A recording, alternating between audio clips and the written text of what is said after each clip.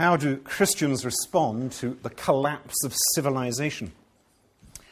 What would you do if you heard that this afternoon the kingdom's great capital, London, had been invaded and occupied by a foreign army, with many thousands killed? How would you react to pictures on your television screen of the ruined city in flames, myriads of refugees fleeing the carnage? We probably can't even imagine it. However, believers and unbelievers, Christians and pagans alike, had to face a disaster of that magnitude, even greater magnitude, back in the early 5th century. At that time, the Roman Empire was the dominant world power. And at least officially and nominally, the empire had embraced Christianity as its public faith.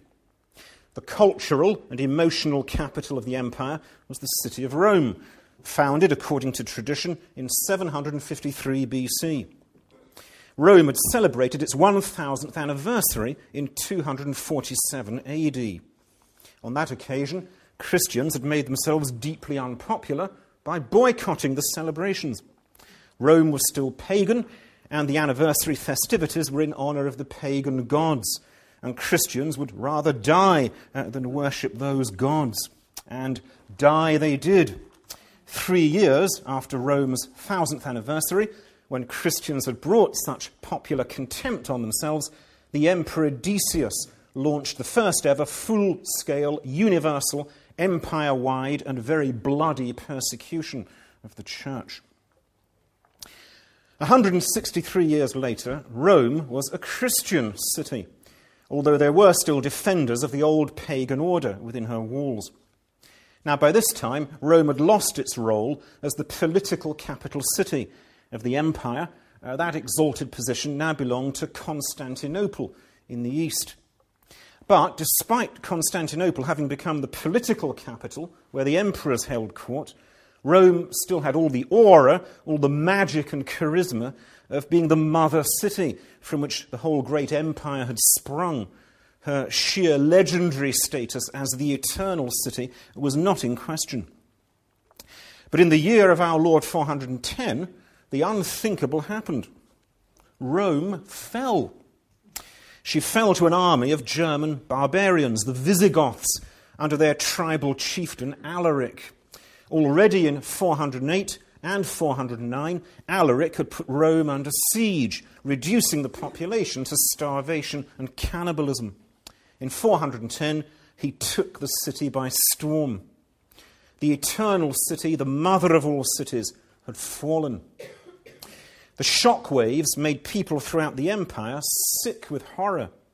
In Bethlehem, the great Christian scholar Jerome wrote, "My voice is choked and sobs break my utterance as I dictate this letter. The city that has conquered the whole world is itself conquered."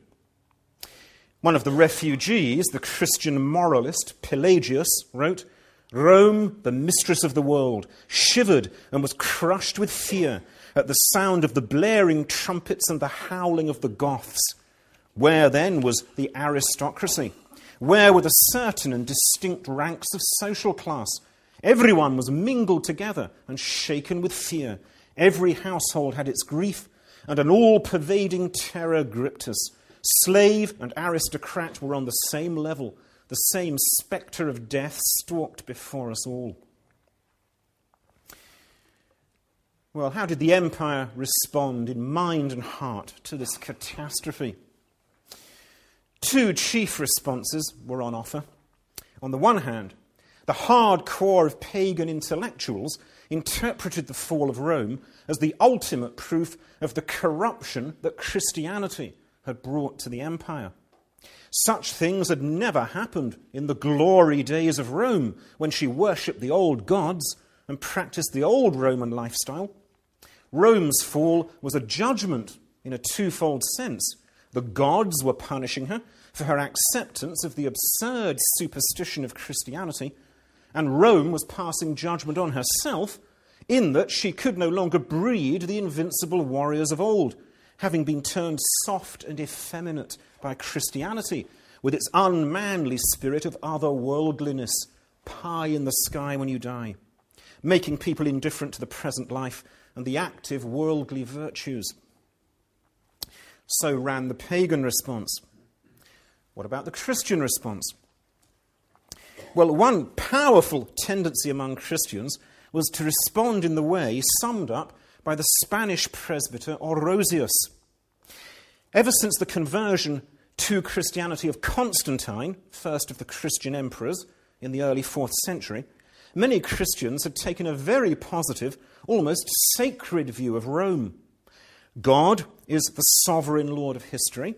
Therefore, God had given to Rome its world dominion.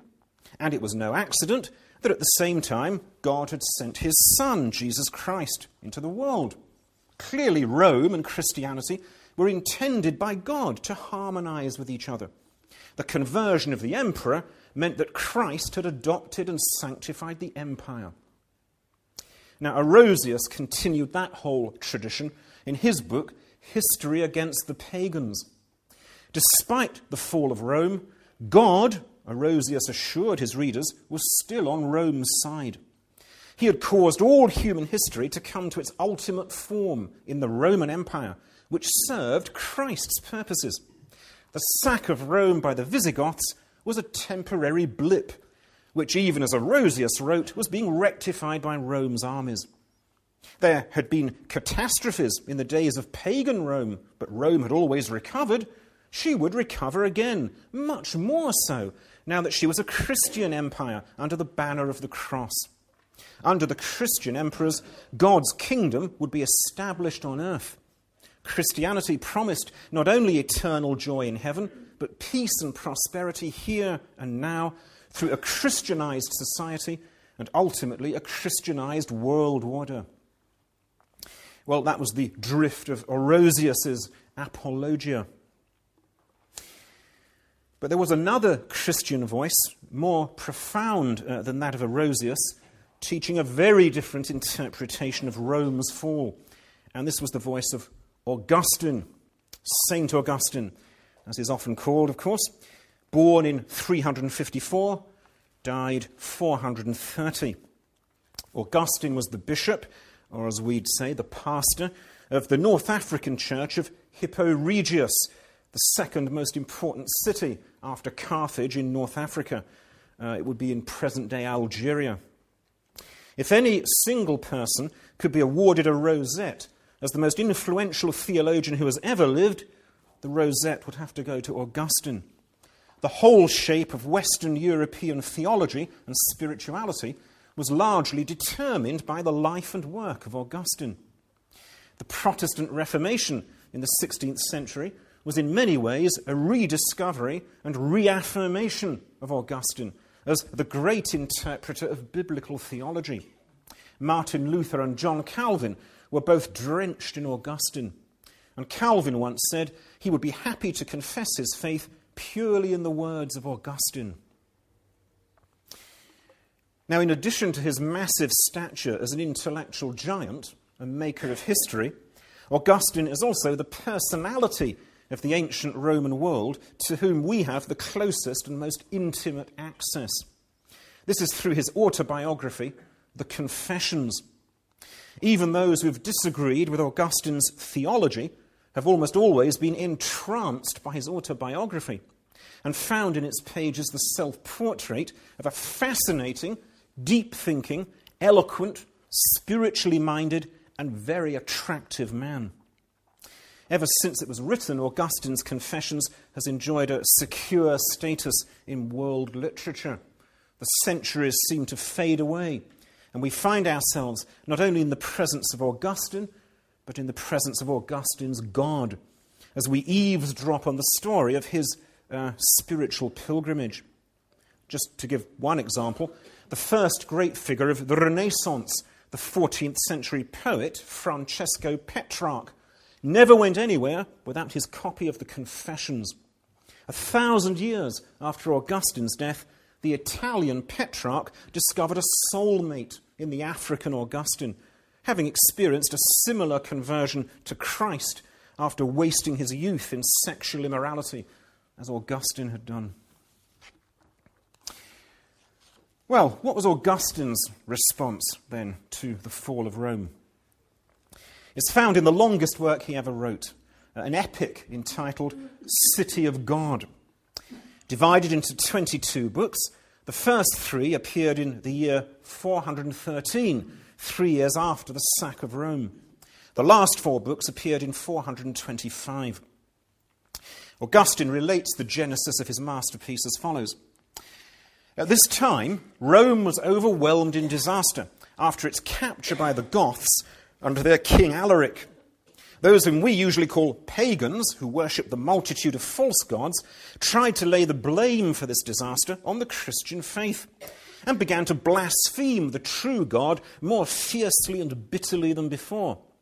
This set me on fire with zeal for the house of God, and I began to write City of God to refute their blasphemies and falsehood. Now, the first 10 books of City of God are basically a polemic against pagan religion. The last 12 books unfold the theme of the title. And Augustine outlines the contents of these 12 books like this. The first 4 describe the birth of the 2 cities, the city of God and the city of this world. The second 4 continue their story, and the third 4 depict their final destiny. Well, let's try then to grasp Augustine's philosophy of the city of God. In order to arrive at a truly Christian response to the fall of Rome, Augustine says that we must step back from the immediate historical event to look at the broad sweep of history. What is history all about? How can we understand any event in history if we don't understand what history itself is? So what is history? It is, says Augustine, a tale of 2 cities in conflict. If we do not grasp that, we won't understand the driving force behind human history. And if we don't understand what is driving history, we won't be able to have any appreciation of the real significance of anything in history. And so Augustine begins to set forth his tale of 2 cities as the overarching theme of human history. By city, of course, Augustine doesn't mean a set of buildings within walls. He's using the word city in a social, not an architectural sense. 2 communities, 2 societies. In a physical, biological sense, the human race is one family, descended from one set of parents, Adam and Eve. But in a moral and spiritual sense, mankind is and always has been divided into 2 families, and always will be until the end of time. To quote Augustine, we divide the human race into 2 branches, the one consisting of those who live according to man, the other of those who live according to God. And these we also mystically call the 2 cities, or the 2 communities of human beings, of which the one is predestined to reign eternally with God, and the other to suffer eternal punishment with the devil. For Augustine, then, despite all human differences of sex, class, nationality, age, and natural endowments, there are ultimately only 2 kinds of human being. On the one hand, there are the citizens of God's city, or the heavenly city. This community, says Augustine, is symbolized in the Bible by Jerusalem, where in Old Testament times God chose to dwell in the Ark of the Covenant, which lay at the center of the Jerusalem temple. On the other hand, there are the citizens of the other city. Now, Augustine gives various names to the other city, usually the city of the world, but also the earthly city, the city of man, and sometimes the city of the devil. This city, Augustine says, is symbolized in the Bible by Babylon, the capital city of the great pagan empire, which in Old Testament times destroyed Jerusalem and took the Jews into exile and captivity.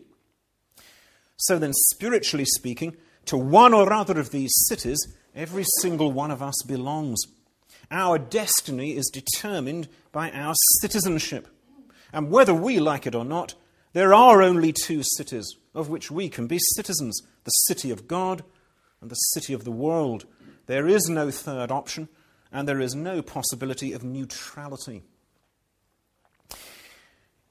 What is it then, in Augustine's view, that defines these two communities and distinguishes them from each other?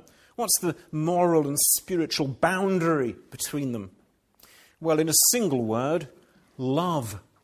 The two communities love different things. To quote Augustine, accordingly, two cities have been formed by two loves. The earthly city by the love of self, even to the point of despising God. The heavenly city by the love of God, even to the point of despising self. To be brief, the first city glories in itself, the second glories in the Lord. For the one seeks glory from men, but the greatest glory of the other is God, the witness of conscience. The one city lifts up its head in its own glory. The other city says to its God, "You are my glory, and the lifter up of my head." In the one city, the princes and nations it subdues are ruled by the love of power. In the other city, princes and subjects serve one another in love, the subjects obeying, while the princes are concerned for the welfare of all. The one city delights in its own strength, represented in the persons of its rulers. The other city says to its God, "I will love you, O Lord, my strength." And therefore the wise men of the one city, living according to man, have sought the advantage of their own bodies or souls or both. But in the other city there is no human wisdom, but only godliness, which offers proper worship to the true God and looks for its reward in the society of the saints, of holy angels as well as holy men, so that God may be all in all. For Augustine, then, the inner meaning of human history is this tale of two cities, two communities, the earthly Babylon and the heavenly Jerusalem. One of them rooted and grounded in the love of self, and the other in the love of God. The citizens of the earthly city trust in man, seek human glory, and exploit their neighbour through the love of power. The citizens of God's city trust in God, seek the glory of God, and serve their neighbour unselfishly. Pride is the characteristic of the earthly city. Humility is the distinguishing feature of the heavenly city. For pride is the source of rebellion against God, whereas humility is the mother of obedience. The earthly city may even give a place to God in its system, but only on its own earthly terms. In Augustine's words, the good make use of the world in order that they may enjoy God. The wicked, on the contrary, would make use even of God in order that they may enjoy the world. So the existence, the conflict, and the ultimate destiny of these two cities constitutes the meaning of history. Understand this, Augustine is saying, and you have understood history. Fail to grasp this, and you cannot truly understand anything. Now, what is the origin of the two cities? Why are there two cities? Where do they come from? How did they come into existence? According to Augustine, both cities originated ultimately beyond planet Earth, in the heavens. Augustine points us to gaze upon the unseen, the invisible world of the angels. God in the beginning created one society of angels who were all at first good. But a division took place in the angelic ranks. Some of the angels remained good and obeyed God. Others, led by Lucifer, rebelled and became evil. And so there, if you like, is the original origin of the two cities. The city of God, the heavenly Jerusalem, has its origin in the holy angels. The rebellion of the unholy angels was the origin of the other city, the wicked Babylon. And this explains why Augustine can call that city the city of the devil. Satan is the prince of the anti-God city. However, to be meaningful to us, this division in the heavens has to impinge on our earthly existence. So how did this conflict among angels come to reproduce itself on the earth? Well, at one level, the answer is obvious. Satan, the leader of the fallen angels, the prince of the wicked Babylon, seduced our mother Eve, and through her our father Adam, into following him. So, for the human race, the fall of man in the Garden of Eden is the historical origin of the earthly city. Man preferred the love of self to the love of God. He chose to pursue his own autonomous will in defiance of the Creator's holy will. In so doing, man became the imitator and the slave of Satan. The spirit of Babylon took possession of the human heart. Augustine says, "When therefore man lives by the standard of man, not by the standard of God, he is like the devil. For even an angel, if he was to abide in the truth and speak God's truth and not his own lie, had to live not by the standard of an angel, but only by the standard of God. When then a man lives by the standard of the truth, he lives not by his own standard, but by God's standard. For Christ, who is God, said, 'I am the truth.' But when man lives by his own standard, that is, by the standard of man, not the standard of God, assuredly he lives by the standard of a lie. And in so doing, man becomes an imitator and a subject of the devil, who is the father of lies."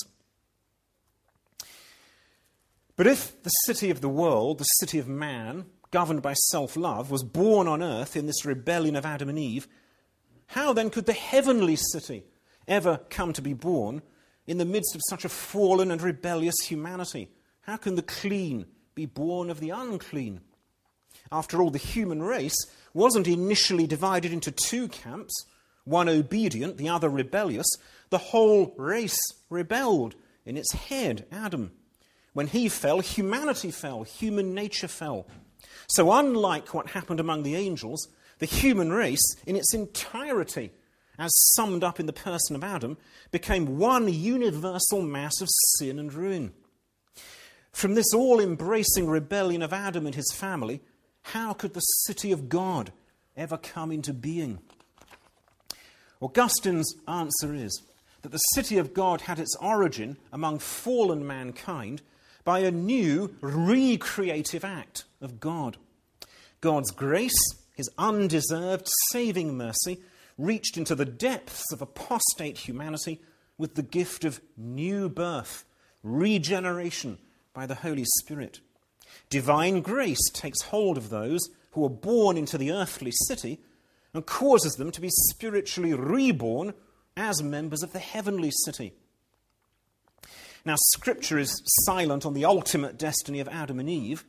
The first human being, clearly set before us in the Bible as a citizen of God's city by spiritual rebirth, is Abel, the second son of Adam and Eve.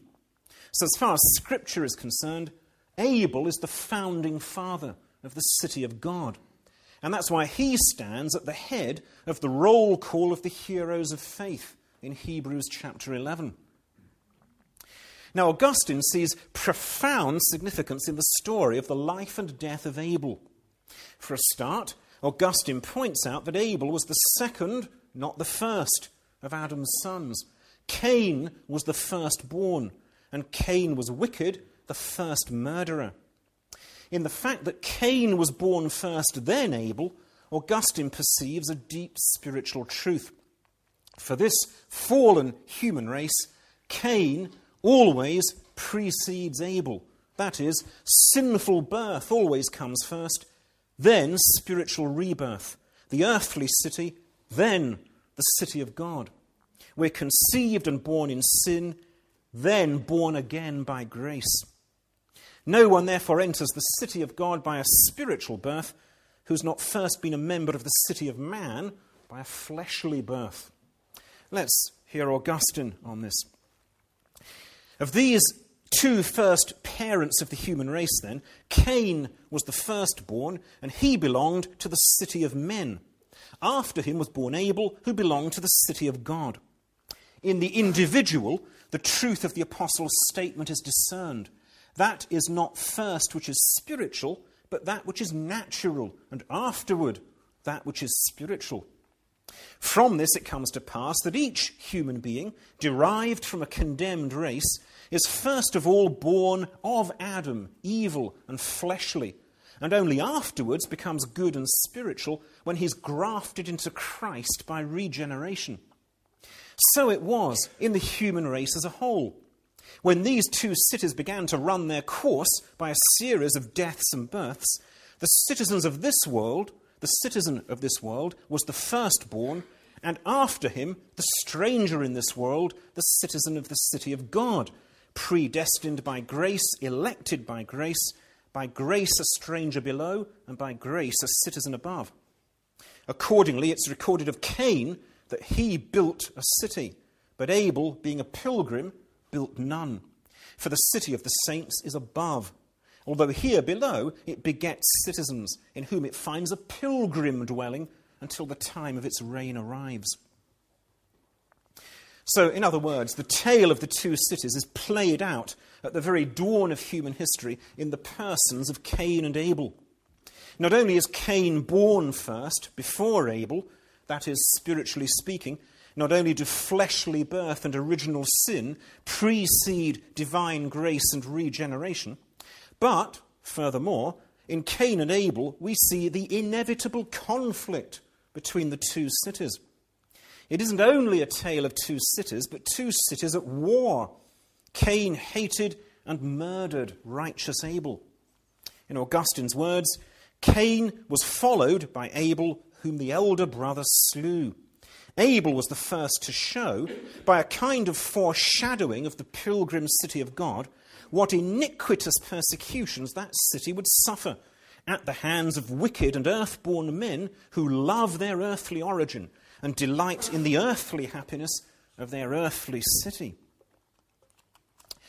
So, revealed in Adam's first and second-born sons, we see the spiritual principle of the warfare between the two cities, of which Cain and Abel are the father figures. This Cain and Abel theme, according to Augustine, symbolizing the two cities and their conflict, is a recurring pattern in the Old Testament. We see it also in the relationship between Esau and Jacob, between Jacob's sons and Joseph, between Saul and David. In each case, the elder party is of the earthly city, the younger is of God's city. And in each case, the elder persecutes the younger, seeking his life. Esau wanted to kill Jacob. Jacob's other sons almost murdered Joseph and then sold him into slavery. Saul tried to kill David. So the conflict between the flesh and the spirit is set forth in Scripture as a conflict between the old and the new.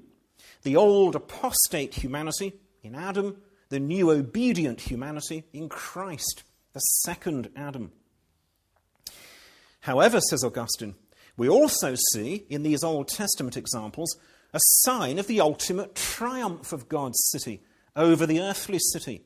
Because Jacob becomes greater than Esau, Joseph is exalted as ruler over his brothers, and David succeeds to the crown of defeated Saul. So too, despite bitter opposition and persecution from the old earthly city, the new city of God will stand forth victorious at the end of time, as the earthly city goes down to eternal destruction. Christ, the Prince of the New Jerusalem, will triumph over Satan, the prince of old Babylon. Well now, where are these two cities or communities to be found? Are they visible entities? Can we point to them and say, here is the city of God, and here is the city of the world? Could we say, for example, the Roman Empire is the earthly city, and the church is the city of God? Well, no. According to Augustine, the two cities are intermingled. He says, in truth, these two cities are entangled together in this world and intermixed until the last judgment brings about their separation. In other words, the two communities, although morally and spiritually quite distinct, are not physically separated. Augustine picks up here on one of the themes in Jesus' teaching from the parable of the wheat and the tares, which Jesus says grow together in the same field and are separated only in the harvest at the end of time. Like the wheat and tares growing together in the same field, the citizens of the two cities find themselves mingled and mixed together within the same earthly structures of life, the same family, the same workplace, the same political community. Citizens of the earthly city and of the heavenly city can both be citizens of the Roman Empire. However, surely, we might say, the citizens of God's city can separate themselves, at least to this extent, that they form themselves into churches, and in the church, at least, we will have a pure manifestation of the city of God. No, says Augustine. The church as a visible community is made up of those who outwardly and visibly profess Jesus Christ. But a person may make such a profession outwardly while being alienated from Christ in his heart. Therefore, the visible church is also a mixed community. It too is wheat and tares. And so, Augustine says, as long as she is a stranger in the world, the city of God has, in her communion, and bound to her by the sacraments, some who shall not eternally dwell in the condition of the saints. Of these, some are not now recognized. In other words, those who successfully play act at being Christians. Others declare themselves and do not hesitate to make common cause with our enemies in murmuring against God, whose sacramental sign, baptism, they wear. These people you may today see thronging the churches with us, tomorrow crowding the theatres with the godless. So for Augustine, there is no pure, visible manifestation of the city of God on earth. God's city cannot be directly equated with the visible church, because the visible church is a mixed body of true and false, genuine and counterfeit, wheat and tares. By contrast, the city of God is made up only of true, twice-born believers joined in community with the good angels. For we and they together, says Augustine, are the one city of God, to which it is said in the psalm, glorious things are spoken of you, O city of God. The human part dwells as a pilgrim here below, the angelic part gives help from above. But this city is visible only to God. We cannot see the angelic part, and as for the human part, all we can see is a person's profession of faith, which may or may not be authentic. We cannot look into that person's heart. What we see is the visible institutional church, within which the city of God is nurtured by the word of God and the sacraments, but which cannot be identified with the heavenly city. Only at the last judgment will Christ make a clear, visible separation between the wheat and the tares, the sheep and the goats. Augustine was even sceptical about the degree to which the individual person could enjoy final certainty about which city he or she belonged to, owing to the human heart's limitless capacity for self-deception. And then there's another deeper reason in Augustine's thinking why the city of God is ultimately invisible to human sight. There are, Augustine declares, people who in God's eternal purpose belong to his city, but who are at the moment living in the earthly city. Augustine is referring to non-Christians who will one day be converted and become Christians and persevere to the end.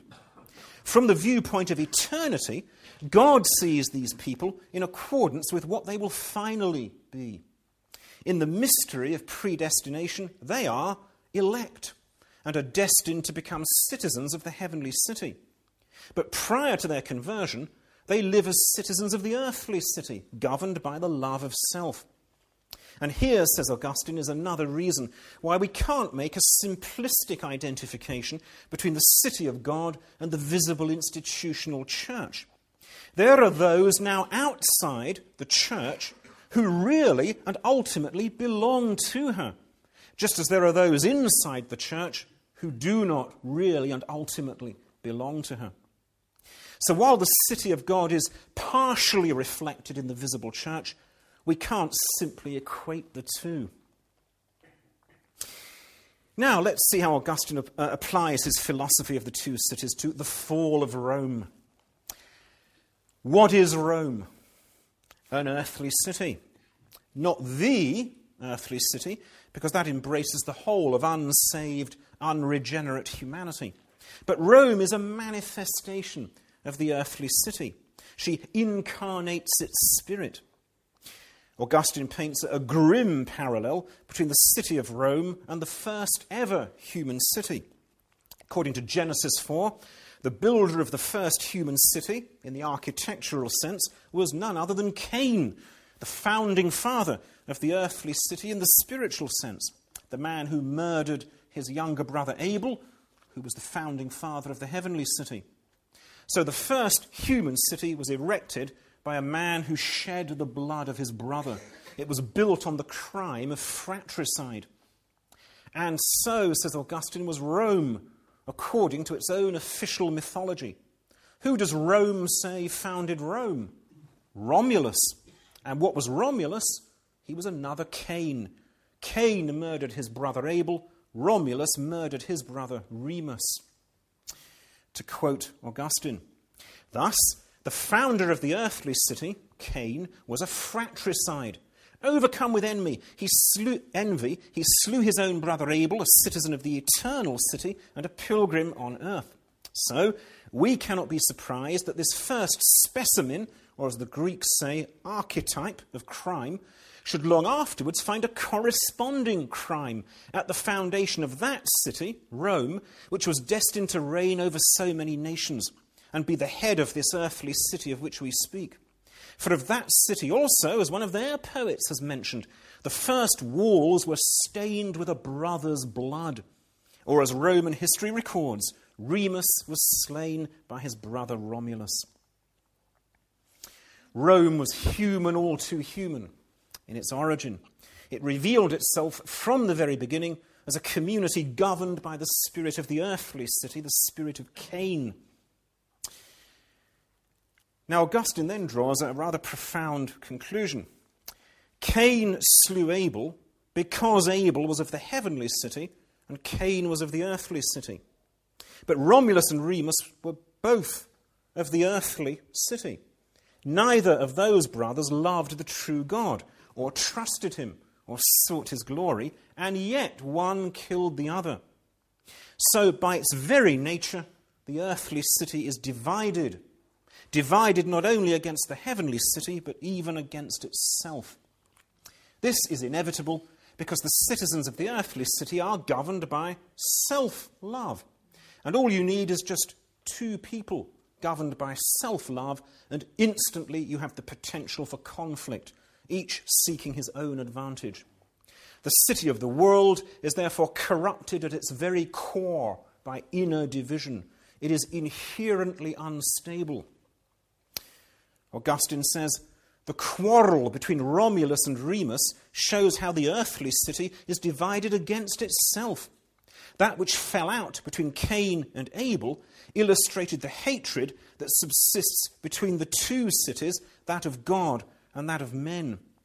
The wicked war with the wicked. The good also war with the wicked. And a kingdom divided against itself cannot stand. The earthly city lacks any inner principle of unity. The only unity it understands is a unity based on force. That's why world history is such a dismal story of nation at war with nation, civil wars within nations, the rise and fall of brutal empires. Such will be the tragic character of life on earth until Christ returns and creates a new heaven and a new earth. Now, from this broad panorama perspective, Augustine is then able to respond to the pagan interpretation of the fall of Rome. The pagan intellectuals blame the catastrophe on Christianity. The gods have deserted Rome, and Rome's own virtue has been degraded by effeminate Christians who prefer praying to fighting. Well, says Augustine, this is both simply false and falsely simplistic. For a start, you cannot attribute Rome's fall to the withdrawal of the favour of the gods, because these so-called gods have no actual existence. Further, there have been many other catastrophes in Rome's history. What about the devastating civil wars that ravaged the entire empire in the 1st century BC and destroyed Rome's ancient republican form of government, giving birth to the new monarchy under Augustus, first of the emperors? Rome, by its very nature, is a city of man. There is nothing stable, nothing enduring about it. Empires come and empires go. Rome's empire is no different in principle. It's part of the old, dying city of man. Indeed, Rome's own history shows all too clearly which city she belonged to, if only these pagan intellectuals had eyes to see. Rome sought its own glory, not the glory of God. Her empire wasn't based on divine justice, but on the human lust for power. Indeed, Augustine pronounces pessimistically, all the kingdoms of this world are nothing but vast conspiracies of robbers. What are the greatest earthly rulers? What was Alexander the Great? What Alexander did on a grand scale by his wars and conquests was ultimately no different from what a pirate does in a single ship. When earthly cities and kingdoms fall, then, their punishment is just. There is only one enduring city, the city of God. And she isn't a physical or a political entity, but a spiritual entity, dwelling not in the might of proud armies, but in the hearts of humble believers. What about the Christian response to Rome's fall? Obviously, Augustine's perspective had no room for the naive identification that many Christians, like Orosius, had made between the city of God and the city of Rome. The true city of God cannot be identified with any earthly kingdom. If Rome's fall is permanent, Christians must not ultimately be disturbed, said Augustine. We don't pin our hopes on any earthly city. We know how unstable and transient even the best earthly cities are. Incomparably more glorious than Rome, says Augustine, is that heavenly city in which, instead of victory, you have truth. Instead of dignity, holiness. Instead of peace, blessedness. Instead of life, eternity. Rome only promised the good things of this life, all of which are perishable. The city of God promises imperishable blessings. Since then, says Augustine, the supreme good of the city of God is perfect and eternal peace, not such as mortals pass into and out of by birth and death, but the peace of freedom from all evil, in which the immortals ever abide. Who can deny that this future life is most blessed? Who can deny that in comparison with it, this life which we now live is most wretched, even if it is filled with all blessings of body and soul and external things? And yet, if anyone uses this life with a reference to that other life, which he ardently loves and confidently hopes for, he may well be called blessed even now, though not in reality so much as in hope. Augustine directs us to look to the end of history, when the tale of the two cities is over and only one city remains, the victorious and unshakable city of God. All who put their trust in earthly cities are doomed to frustration and disappointment. Augustine, I think, would have approved of the sentiments of Martin Luther's hymn, "A mighty fortress is our God." And though they take our life, goods, honour, children, wife, yet is their profit small. These things shall vanish all. The city of God remaineth. Augustine rejects as a fantasy any idea that Christianity will ever bring peace and prosperity on earth. That's not because Augustine doubts the relevance of the Bible to secular affairs. The Bible is a fountain of wisdom for the whole of man's life. Unfortunately, the human mind, even in Christians, is a fountain of never-ending folly and sinful stupidity. We must have an ice-cold realism in our expectations of what fallen and foolish human beings can achieve.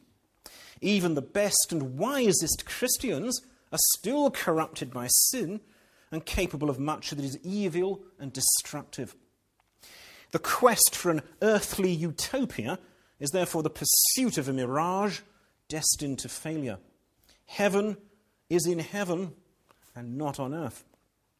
So Augustine has no illusions about society or the world ever being truly Christianized. He sees a grim foreshadowing of this in the Old Testament. In the two branches of Adam's family, the one descended from ungodly Cain and the other from Seth. After Adam, Augustine says, the generations diverge. The one branch deriving from Cain, the other from him whom Adam begot in the place of Abel, slain by his brother, and whom Adam called Seth, saying, as it is written, "For God has raised me up another son for Abel, whom Cain slew." So there are two lines of descent, one from Cain, the other from Seth, and in their separate listings they represent the two cities. The one, the heavenly city, which dwells as a pilgrim on earth, the other, the earthly city, which gapes after earthly joys and grovels in them as if they were the only joys. What did he intend by enumerating the generations from Cain, and to what end did he mean to trace them? We reply, to the flood, by which the whole stock of the earthly city was destroyed, but was then replenished by the sons of Noah. For the earthly city and community of men who live after the flesh will never fail until the end of this world, of which our Lord says, the children of this world generate and are generated. But the city of God is on pilgrimage in this world and is brought by regeneration to the next world. Now, to put that into a more accessible form, what Augustine is saying is this, that just as Cain's offspring persisted up to the very end of the ancient world and were purged away only by the judgment of the flood, so the earthly city, which they embodied, will persist until the end of this present world and will be purged away only by final judgment when the King of the heavenly city returns in glory. Until then, Jerusalem always has to contend with Babylon during the entire time of its pilgrimage here on earth. And here too was Augustine's response to the sufferings that Rome's fall brought on Christians. In this present life, the citizens of God's city are inextricably mingled with the citizens of the earthly city, and they participate in its fortunes. If Rome falls, the Christians of Rome will share the calamity and the affliction. They too will be subject to violence, starvation, loss of property, destitution, death itself. Augustine, therefore, does not rejoice in Rome's fall, as some foolish Christians did. How can we rejoice in an event that brings suffering on our Christian brothers and sisters? But while the believer will not rejoice in Rome's fall, he will not grieve over much either. Why not? Because his roots were not planted in the earthly city in any case. It is not his home. He knows that he belongs to another city, a city that has eternal foundations, whose maker and builder is God. The pagan may feel that the collapse of Rome is the end of everything, an unmitigated catastrophe. That's because his hopes and dreams were limited by the horizon of the earthly city. Not so the Christian. His mind and heart are set on the heavenly city. In Augustine's words, the reward of the saints is far different. Even here, they endure reproaches for that city of God which is hateful to the lovers of this world. God's city is eternal. There none are born, for none die. There is true and full felicity, not a goddess, but a gift of God. From there we receive the pledge of faith, in that we sigh for her beauty while on our pilgrimage. There the sun does not rise on the good and the evil, but the Sun of righteousness spreads his light on the good alone. There, the public treasury needs no great industry for its enrichment at the cost of private poverty, for there the common treasury is truth. And therefore, it was not only for the sake of recompensing the citizens of Rome that her empire and glory had been so notably extended. It was also in order that the citizens of the eternal city, during their pilgrimage here, might diligently and soberly contemplate these examples and see what a love they owe to the heavenly country on account of life eternal, if the earthly country was so much loved by its citizens on account of mere human glory. In other words, if the pagan Romans could love their doomed earthly city so much, how greatly should Christians love their eternal heavenly city? If patriotic Romans laboured and sacrificed so much for the perishable glory of Rome, how much more should that spur us on as Christians to labour and sacrifice for the imperishable glory of our celestial Jerusalem? But in saying all this, has Augustine conceded the claim of the pagan intellectuals that Christianity makes people unfit for earthly citizenship? Does Christian faith cause believers to become so preoccupied with heaven that they no longer care about the earthly city? No, says Augustine, no. The values pursued by the earthly city, peace and prosperity, are in fact good in themselves, as far as they go, and Christians can cooperate in the endeavour to establish these values, even though a Christian will not be driven by political utopianism in this endeavour. The values of the earthly city become false and evil when they're made into the ultimate goal of human life and when they're pursued at the expense of justice. Here, the Christian must stand resolutely apart. We must insist that man's ultimate destiny lies beyond this earth, beyond this life, in God, and that this supernatural destiny will be achieved only when Christ returns at the end of human history and creates new heaven, new earth. I think Augustine's position here is well summed up by the 19th century Danish Lutheran Søren Kierkegaard. Relate yourself relatively to the relative, absolutely to the absolute. The soul-destroying error of utopian dreamers is that they relate themselves absolutely to the relative. They make an ultimate goal out of man's earthly life and secular well-being. In so doing, they show that they love the creature more than the creator. So Augustine rejects the charge that Christianity is incompatible with good citizenship. Christians can and Christians should cooperate with the citizens of the earthly city in seeking earthly good. God has commanded us to do so. Christians, therefore, have a motive for good citizenship higher and stronger than anything the pagans can boast, namely, the motive of religious obligation to the one true God. However, Christians will never confuse the relative good of the fading and fleeting city of the world with the absolute good of the everlasting city of God. Indeed, it's precisely by turning their backs on the city of God that the pagans have made such a destructive idol out of the earthly city. They neglect the higher goods of the heavenly city, says Augustine, which are secure through eternal victory and never-ending peace, and thus they covet the good things of the present life with inordinate desire, believing them to be the only desirable things, or loving them more than those things which faith reckons to be higher. The inevitable consequence is fresh misery and an increase of the wretchedness that was already there. By striving for heaven on earth, man is likely to turn earth into hell. Christianity alone enables the human person to pursue earthly goals with a sense of realism and without idolatry or injustice. And so paradoxically, according to Augustine, it's the citizens of the heavenly city who actually make the best citizens of the earthly city. Now, Augustine died in the year 430, while his city of Hippo Regius was under siege by the German tribal confederation of the Vandals under their king Genseric.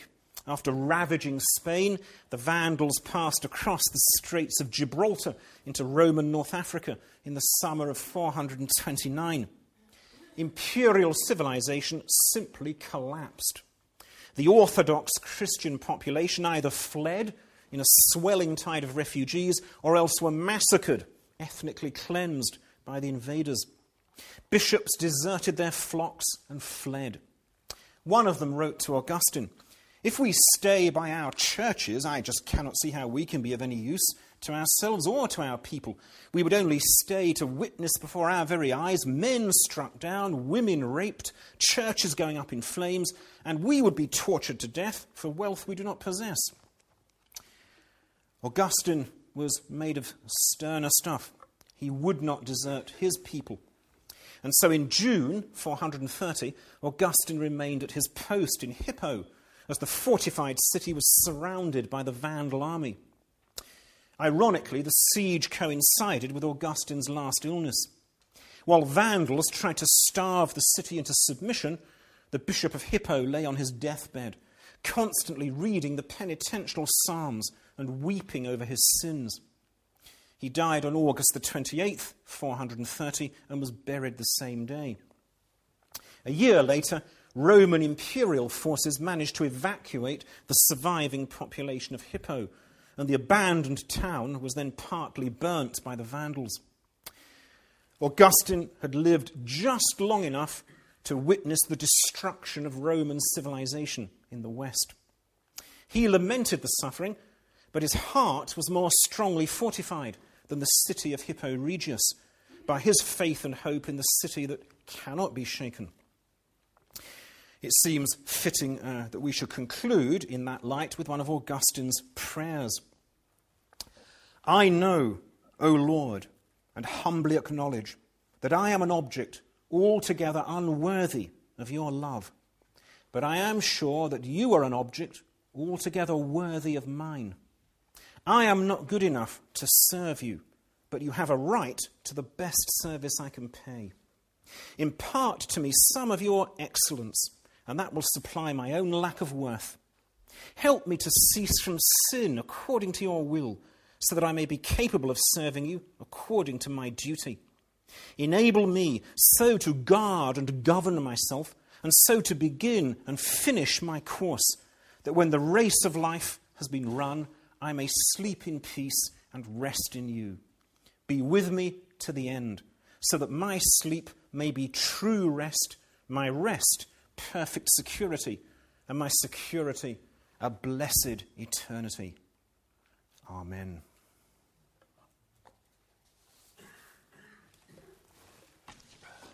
Nick has agreed to take questions.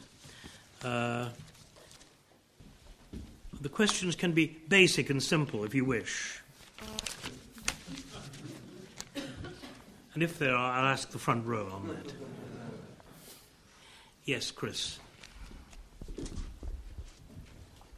As we perhaps watch the slow and painful destruction of our own civilization, do you find yourself reminiscing on the city of God and thinking there are lessons to learn for us?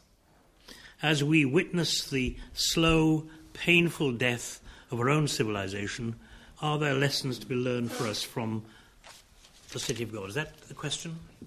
Meaning Augustine's book, City of God. Yes. Well, I guess, everything I said provides food for thought.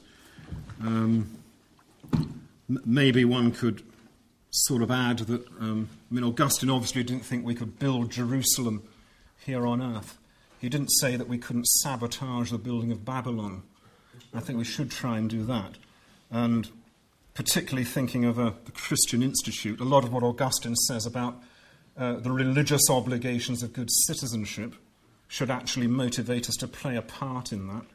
I don't think he wants us to Well, he rejects the idea that we should be so fixated on the heavenly city that it actually makes us bad citizens of the earthly city. He wants to have a different relationship there.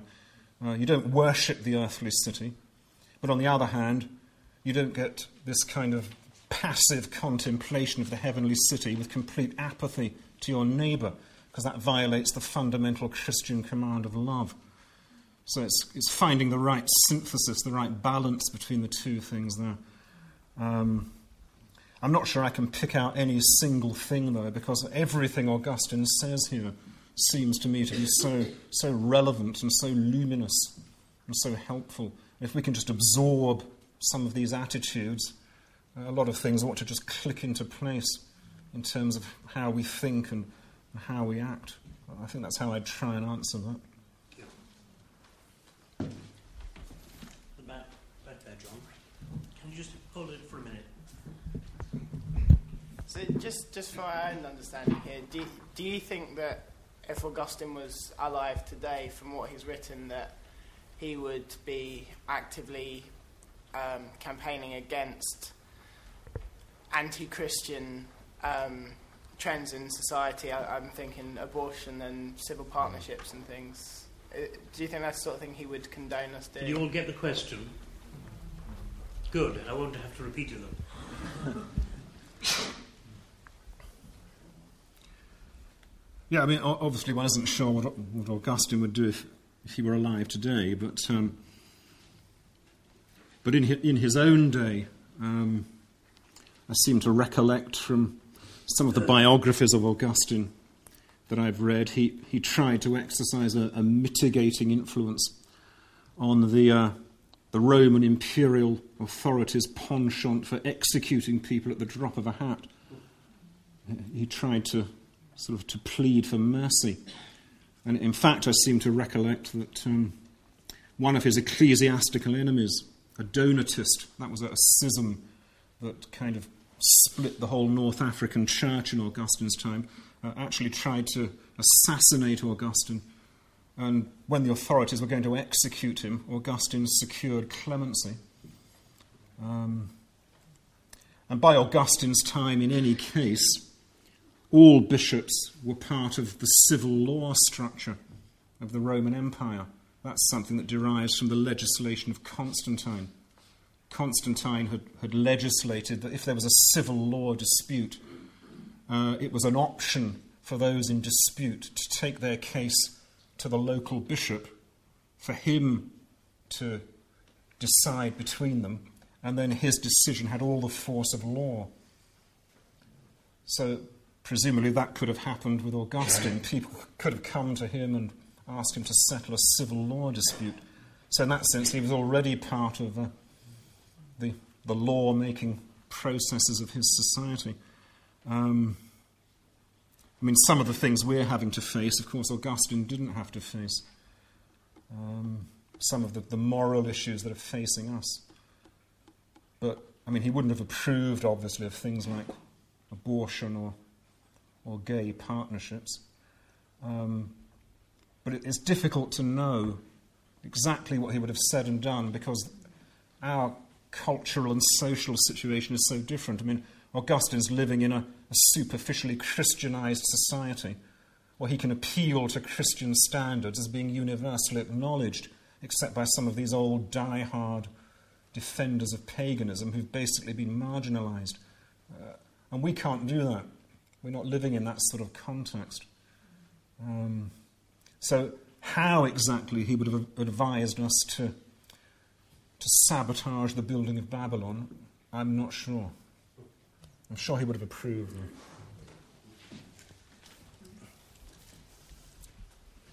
Mike? Thank you very much for that. It was very clear. But could you perhaps just go over again how it is that Cain and Abel were the founding fathers of the cities? I'm not sure I fully understood that point. Cain and Abel. Yeah. Augustine is saying that in the biblical account, Abel is the founding father of the city of God. He's the first of the heroes of faith in Hebrews 11. Cain is the founding father on earth of the city of man, because it's in fact recorded of him that he built a city. And in the conflict between Cain and Abel, Augustine sees a sort of personification of the two cities. And he makes much of the fact that Cain is the firstborn, Abel the secondborn, because sin always precedes grace. Fleshly birth always precedes spiritual birth.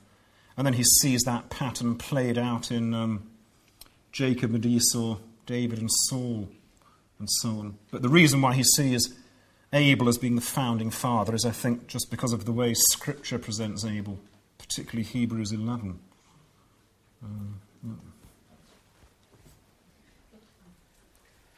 Mark.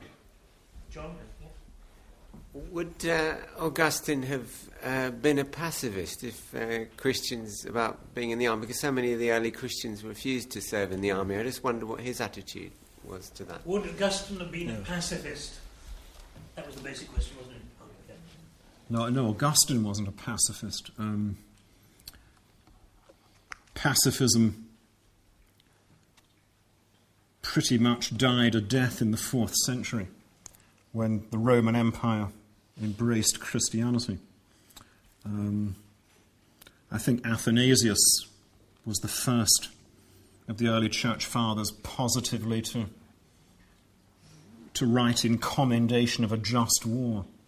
It is praiseworthy, it is lawful and praiseworthy to destroy an enemy in war. That's Athanasius.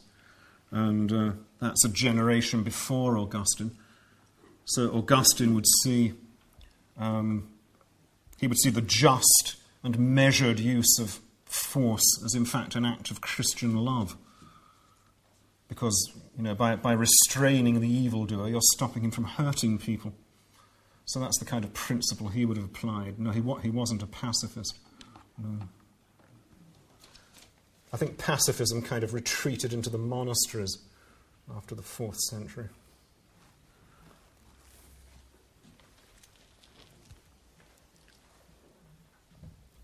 Simon? Earlier today, when you kindly did a lecture for us, I asked you a question which sort of spanned over 1,500 years of Christian history, and I wonder if I could do the same again, and ask you...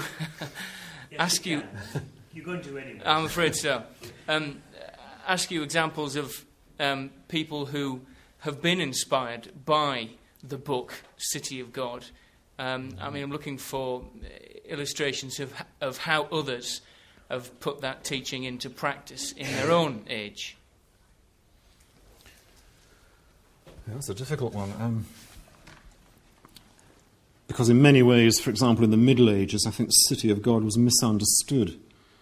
And it was often taken as a blueprint for doing the very thing Augustine said couldn't be done, that you can build the City of God here on earth. The Holy Roman Emperors took it in that way, and they tried to build a secular City of God on earth. The papacy took it that way and tried to build an ecclesiastical City of God on earth. And that's why, for 1,000 years, you have this conflict between popes and emperors tearing Western Europe apart. So that's actually an example of how not to make use of City of God, I suppose. I'm honestly not sure about the specific inspiration that people derived from that one book as opposed to sort of Augustine's broader body of writings.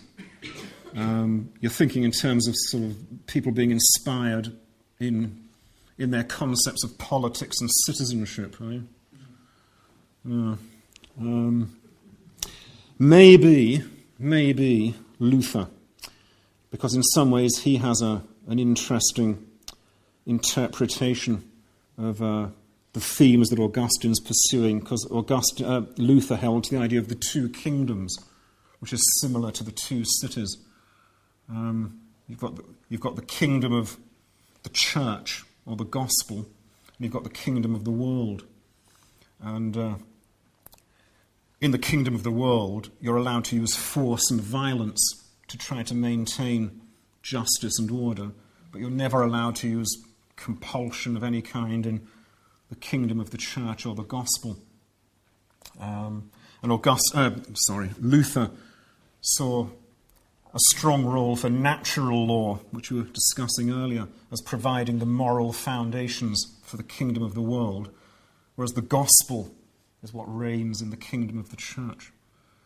And perhaps it's not accidental that I ended up quoting that hymn of Luther there, the city of God remaineth.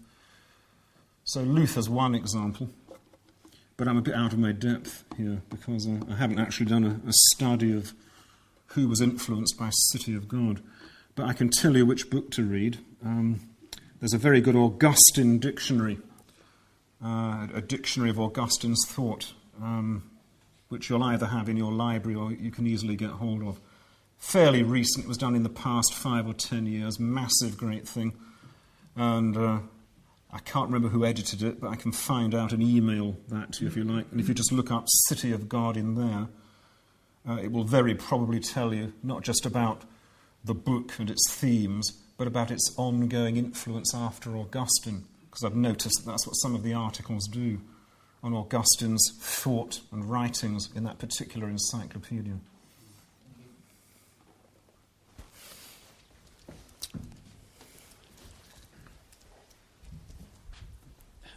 This is a difficult one. Tracy.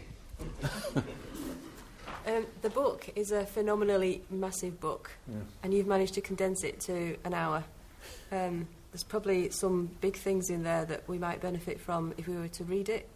What else could we find in there? What did you miss out that you didn't get? Is that your question?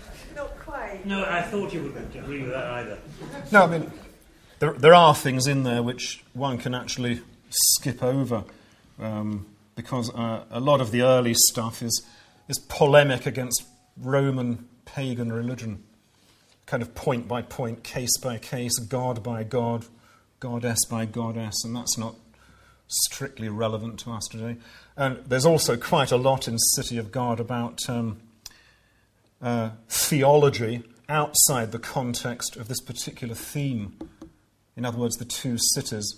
There's quite a lot of other theological material in the book, which I haven't dealt with because it's not on this particular, the two cities theme.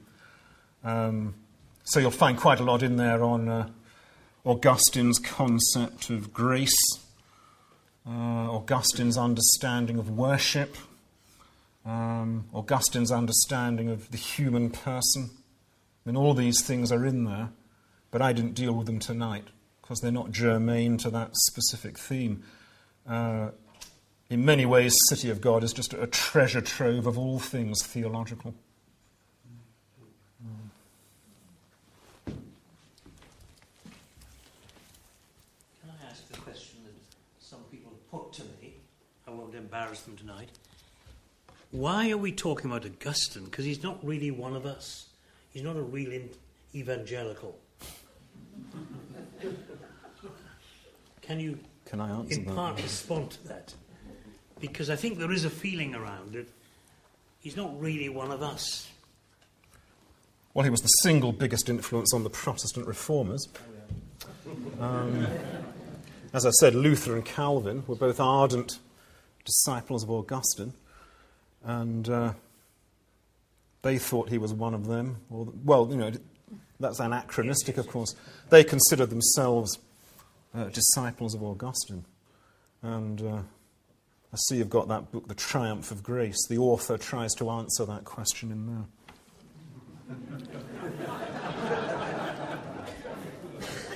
The author being one Nick Needham. It's on the bookstore. Yes, Chris, another question. Well, just a final question, really. No, you can be...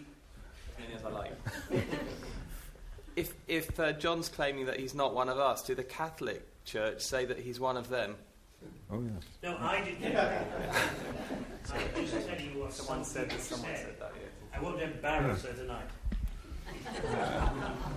Oh, yeah, I mean, Roman Catholics claim Augustine as one of them. That's undoubtedly true. And there are a good number of elements in Augustine which are more Roman Catholic than they are Protestant. I wouldn't deny that. But there are other elements which are more Protestant than they are Roman Catholic. I don't think any one group can kind of monolithically claim the whole of Augustine for themselves. In these days, in the aftermath of the Second Vatican Council, I just think it's disingenuous for Roman Catholics to claim Augustine as being on their side, because they've embraced a syncretistic inclusivism. Anyone can be saved as long as they're sincere. Even the atheist can be saved if he obeys the light of his conscience. I mean, all of that is just a million miles away from Augustine's theology of salvation.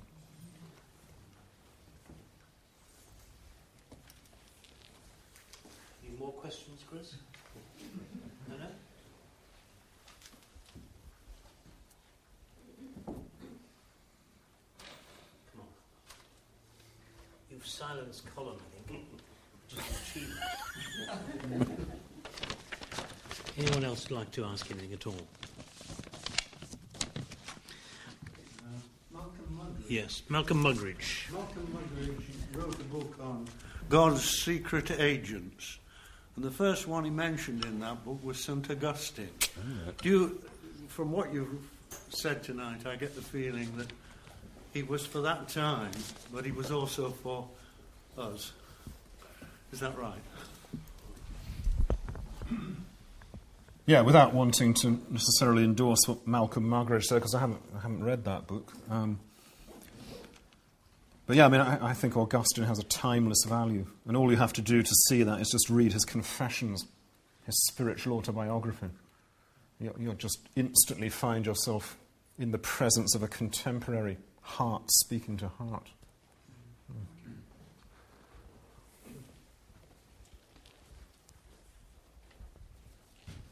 No more questions. Well, if not, I think you would want me to say thank you to Nick for his brilliant talk tonight and for the way in which he's responded to our questions. Thanks very much indeed for coming. We hope you'll return sometime.